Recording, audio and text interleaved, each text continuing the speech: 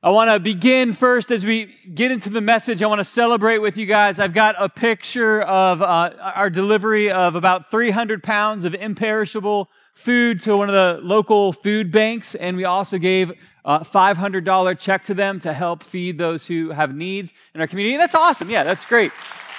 It's important that it was imperishable food, though, right? Because if we gave them like a gallon of milk and we put it in their warehouse and maybe like a month later they gave that gallon of milk to someone, it wouldn't be a great experience. Like there's a difference between imperishable and perishable food. And I think almost all of us have had a family member in our house, specifically with milk. I'll pick on milk for a second. We've all had a family member in our house before that decided that it was okay for them to drink directly out of the jug and then put the jug back in to the fridge for everybody else to get a taste of milk and their saliva next time they went to drink it. We've had that person, and then we all revel in that moment of divine justice when they go to take a drink out of the jug and they just pour it in and chunks just pour into their mouth. And we're like, that is exactly what you deserve, because any decent human being would have seen the chunks getting poured into their glass, and that would not happen to them. And before someone's like, oh, Paul, you're being a little judgmental about this, I was once a teenage boy. And I can remember the experience and the sensation of going straight from that jug and having a chunk of milk dancing between the top of my mouth and my tongue. And as you spit it out, it's chalky and oily and gross. And you recognize that the expiration date on the food matters. And you recognize that some things have a shelf life that needs to be respected. And today in the story, we're on the resurrection. We're on what's normally celebrated at Easter really big, but we make sure we talk about the resurrection often because it is crucial. It is absolutely crucial to the Christian faith. The apostles said that if Christ was not resurrected, then we're not resurrected, and there is no hope, and we're to be pitied above all people. The resurrection is the most important event in the history of the church, in the history of humanity, because it paves the way back. It gives us the one way back to God. The resurrection is incredibly significant, and the resurrection highlights this fact that is taught in 1 Corinthians 15 that I want to tie in to all of the things that we see regarding the resurrection, because 1 Corinthians 15 clearly communicates this important truth of what the resurrection does for us. Our passage today that we're going to be looking at, and we can put this up on the screen, 1 Corinthians chapter 15, verse 54. It's describing the power of the resurrection here. And it says, when the perishable has been clothed with the imperishable, and the mortal with immortality, then the saying that is written will come true. Death has been swallowed up in victory. And that's what the resurrection is all about, of moving from death to victory, from perishable to imperishable. And what Jesus did in rising from the grave set him apart from all other religious figures of all other generations. It showed that the claims that he made and the things that he taught were from God. It is the exclamation point on the entire existence of man and their relationship with God. And to make sure that we understand this concept between the perishable to the imperishable, I'm gonna annoy the sticks in the mud a little bit, and the people who love to get excited and do things at church, you're gonna love this, because I'm gonna list something, and then when I point at you, I need you to say the big, complicated 4-syllable word of perishable, all right? So that's what's gonna happen. I'm gonna point, so be ready, all right? I'm gonna point, and then you're gonna be ready, and you're gonna say perishable. Can we do that? All right, I know the sticks in the mud won't, but the rest of you guys, it's gonna be a good time, all right? So when I point at you, oh, you were so good.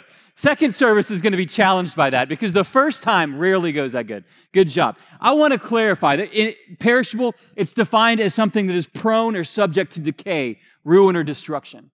It's like that gallon of milk that can go bad and will go bad eventually.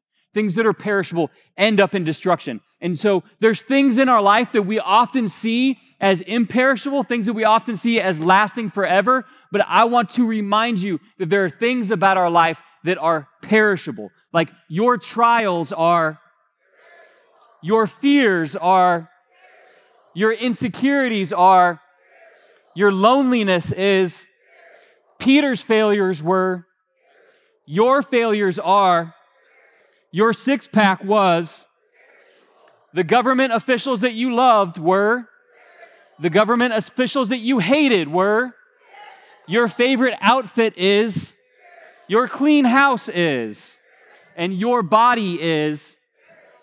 There are things that are here and they just feel like, and there's part of us that would hope that it would just be like that forever. But there is so much about this life that will be here one moment and gone the next. In fact, our entire life on earth is described as like a mist in the morning. That fog that is present in the early day, but then is quickly gone. There is so much about this life that is perishable that we see as imperishable. There are problems that occur. There is heartache that occurs. There is anxiety and depression that occurs. And it lies to you and it screams, it's going to be like this forever. But those things are just, and you need to see it as so. There are things that we've been entrusted to use for a small time. Everything from the money that is in the bank to the time that we have in this very day to the words that can proceed from your lips. They are here for a moment and they are gone. And we should use them in a wise way. And one of the other struggles for us is, man, we're going to get so complicated. I'm going to give you a 5-syllable word. I am so proud of you. But I believe that you can handle it because it's so closely related to the first one. It's just imperishable. All right? I know this is challenging. This is high school level stuff for some of you. All right? But same thing. I'm going to point at you, but this time I need you to say imperishable. Understand? All right. The assignment is there. We're back to school. Okay, perfect. All right. First of all, your soul is, your prayers are, the results of trials are, love is, the results of godly suffering is, real times of fellowship is, faith-filled risks are, generosity is, acts of service is, and your study of the Word of God is. Now, some of those things, you might hear them and you're like, wait a minute, Pastor, like, is that really imperishable? Does that really stick? Like when I study the Word, when I pray, when I engage in times of fellowship, it is so critically important that you begin to see the way that your life is lived through an eternal perspective. We are born and we are raised up and we naturally adopt this perception of life on earth is all there is.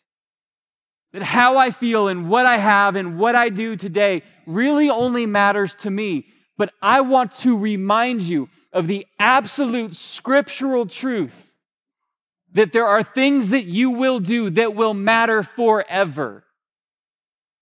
And this was clarified when Jesus rose from the dead. The Pharisees, the leaders within the Jewish temples of the day, the Pharisees and the Sadducees would have been further divided about the person of Jesus, though most of them already hated him. But the Pharisees believed in the hope of eternal life. They believed in the resurrection after the dead. And the Sadducees, the other group of leaders within the temple, they said this life is it, and then you go to the grave. And so when Jesus rose from the dead, there was part of hope that would rise up in the Pharisees to say, look, see, there is more. The way that we live here, it's going to be recognized in eternity, and so all of it matters. And the Pharisees would have adopted that more quickly than the Sadducees, who would have really struggled with it. But in Jesus' teachings, he continued to draw back to this concept that there are treasures in heaven. And because Christ was resurrected, you should know that you will be resurrected. And because you know that you will be resurrected, you have to understand that this life is an opportunity.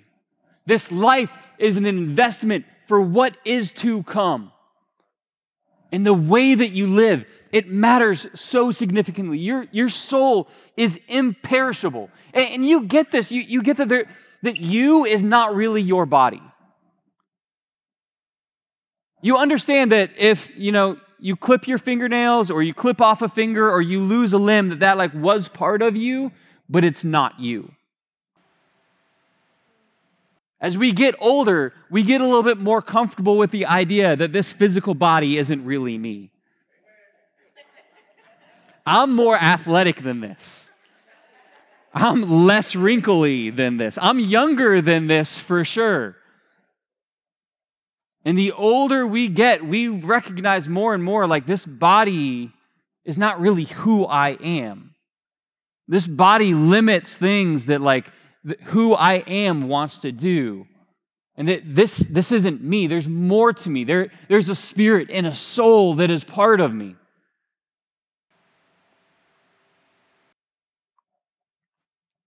And in no uncertain terms, I want you to hear from me and understand. You have an eternal nature to you. There is a literal heaven. There is a literal hell. And the resurrection of Christ, it testifies to you that Jesus spoke truth when he said, if you destroy this temple, I will raise it up again in 3 days. That Jesus spoke truth when he said, there is only one way to the Father.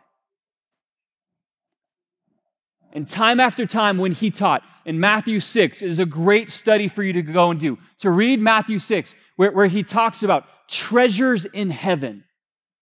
To not store up for yourself treasures on earth where moth will destroy and the thief will come in and steal and rust will degrade. Don't store up your treasures here, but store them up in heaven. So how do we do that? What are the treasures that we can store up in heaven? Acts of service to people. It's crazy to me that Christ will look at the acts of service that we do one day and all that Christ did and all of his perfection and all of his holiness. He will look at the imperfect things that we did, but we did them with an intention for his kingdom. And he'll look at us and he'll say, well done, good and faithful servant. The prayers that we prayed, the honesty that we maintained with God about how we're doing and how we're feeling and what we need in our times of prayers will be treasure in heaven. I'm going to tell you, your time of studying the Word of God will not only be treasure in heaven, but it'll be treasure on earth because it'll be a lamp unto your path. We often don't know where to go or how to live or the steps to take because we do not allow Scripture to light our path. And God is able and powerful to speak to us through His Word. But when we do not open it and when we do not study it and when we refuse to apply it, when we refuse to submit ourselves and submit our plans and our wisdom to the Word of God, we feel like we don't know how to progress forward. And not only will studying the Word of God be an imperishable treasure that you will store up for yourself in heaven, but it will make this life on earth a lot easier. The resurrection of Christ, it moves us. It gives us the capacity to call out and become sons and daughters of God. It moves us from perishable to imperishable. And this is the hope of every Christian. The hope of every Christian is not that you clean up your life enough to earn God's love. By being here at this church, we're not setting a bar for you that you act and you behave at least as good of us to fit in here, and then you can call yourself a Christian. There's not a level that we set for that. We have been bought at a price, and we are being made holy in the way that we live our life by Christ, and we have been made holy positionally. He has called us holy because of what He did on the cross, because of what He did in suffering and paying the penalty for our life. The resurrection, we're focused on the resurrection today, but I really want to lean into the power of it. And I believe a very clear part of the power of the resurrection is understanding what Jesus did for us on the way to the grave. Because we understandably clean up the cross of Christ a little bit to make it palatable. I'm going to I'm going to compare it to this. This is a fishing hook. It's a good hook for like a tarpon. It's a pretty big hook right here. I was fishing with a friend about a month ago, and he had a little rig out that had like multiple hooks on it, and he caught a ladyfish just right out here off Boca Grande. And when he got it up in the boat, he's a manly man. He's a tough guy. Didn't need to use the tool to get the hook out of the fish. Yeah, y'all know where this is going. And while he was working on uncatching his fish was working on catching him. Yeah. You guys know this little sweet spot right here? I mean, it's actually, I think, probably one of the better places. If you have to get hooked, this is one of the better places. But he had a really cool new piercing.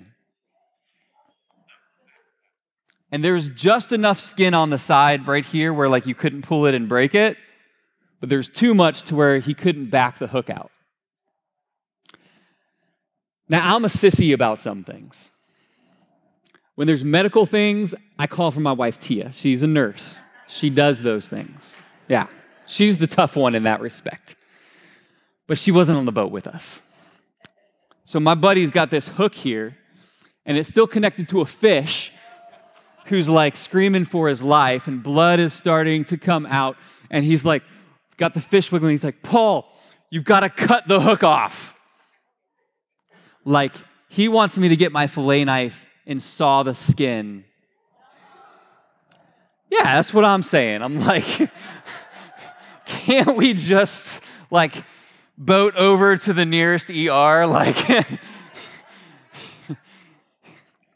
so I got my fillet knife,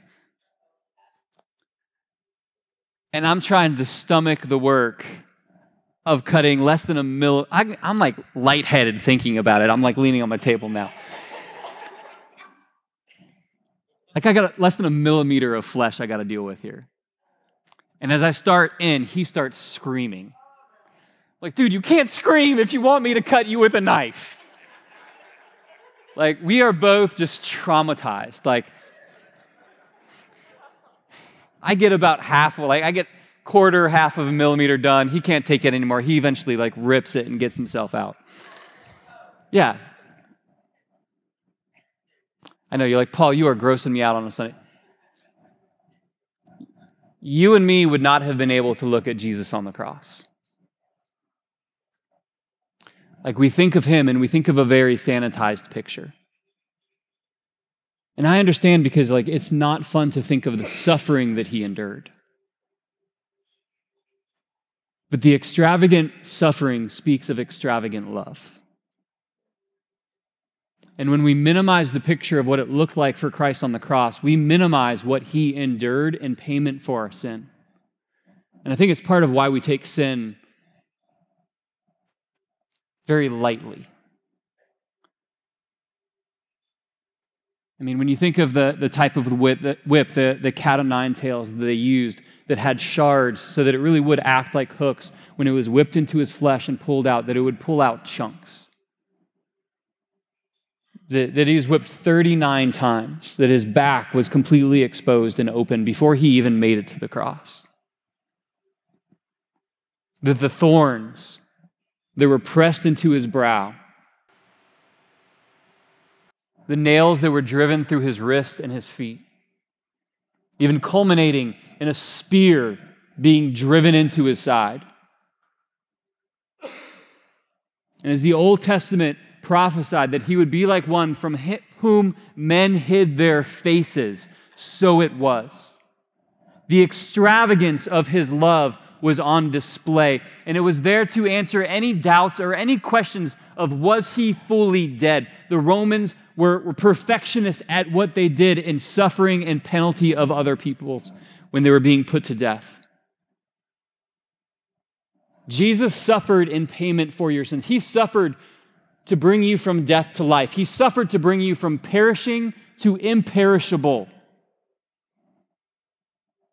And when we think of him raising up from the grave, there was no doubt about the fact that he had paid the full cost of death. He had tasted of all of the suffering. And the punishment that brought us peace was upon him.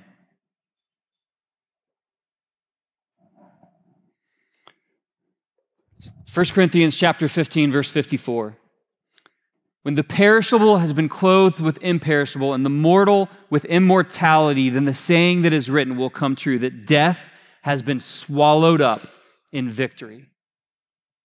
Death has been swallowed up in victory. This is such a beautiful just portrait of words here. The concept of death being swallowed by victory. It gives this connection back to even the verbiage that was used with the prophet Jonah being swallowed up by the great fish, which Jonah is the theological term is typology, that it's used as a picture of Christ, that the 3 days that Jonah spent in the depth were foreshadowing of how Christ would spend 3 days in the grave before returning. But Jonah's experience of coming back to life after being in the fish for 3 days, or even any of the resurrections, when you look at Lazarus' resurrection, when you look at anyone who was prayed for and brought back to life, their resurrection was different from Jesus's because Jesus defeated death in the grave. And his victory looked different because Lazarus eventually died. Jonah eventually died. Everyone who was prayed for and brought back to life, they eventually re-entered the grave. But what Revelations says about Jesus is in Revelations chapter 1, verse 18. It says, this is Jesus speaking. He says, I am the living one. I was dead, and now look, I am alive forever and ever, and I hold the keys of death and Hades. He is victorious over death and the grave, your sin, your struggle, your addiction. He won victory for you through what he did on the cross. It was shown approved by God by the resurrection from the dead so that you would know, so that you would feel, that you would experience, and that one day you would step into eternity. But we continue to live like this life and its comforts are all that matters. And the resurrection of Christ, church, when you hear about it, when you think about it, you should respond to that resurrection with the understanding that that resurrection gave me victory over death. That resurrection gave me victory over this life's struggles. That resurrection moved me from perishing to imperishable. And as I decide to make Christ my Savior and my Lord and follow his ways, he leads me in the ways everlasting. So because Christ was risen from the dead, I will be risen from the dead. And because I will be risen from the dead, the way that I invest this life, it matters significantly.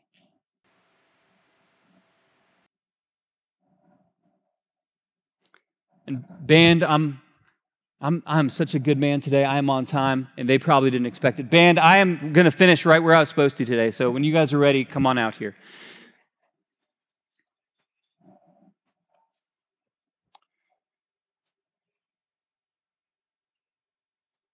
When I grabbed the jug of milk as a dumb 12-year-old boy, it never even crossed my mind that I might have chalky, gross chunks of milk flowing into my life. It was an experience that I could actually laugh about that pretty soon after it happened. My family helped me in that because I think that they were pretty sick of that behavior of mine. They might have even done that to me on purpose. I don't know. Those moments in our life where we experience something like that, where we recognize, okay, that was a bad choice, like, it surprises us. But what happens at the end of your life, it should not surprise you.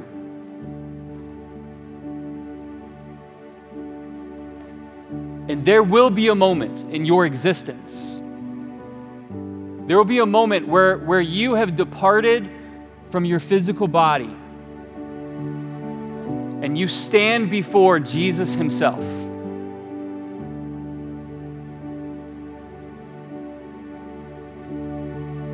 And you will see what is perishable and what is imperishable. And I want that moment for you to be a moment of joy.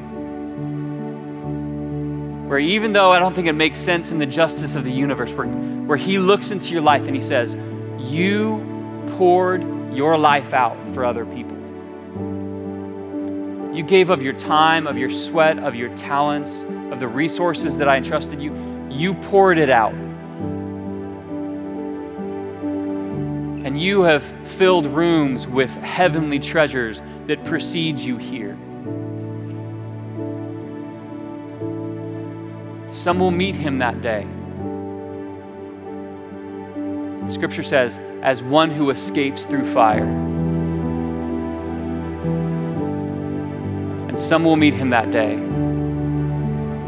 as ones who he will say, I never knew you.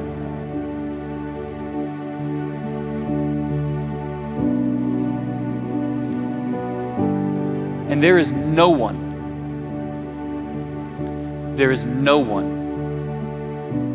who holds that responsibility other than you. So I want to implore you, I want to challenge you, I want to push you, I want to charge you. Invest this life well. The resurrection of Christ is it's proof positive. There is life after death. There is accountability after death. And there's an opportunity that you have for a brief window. Let's glorify God with it.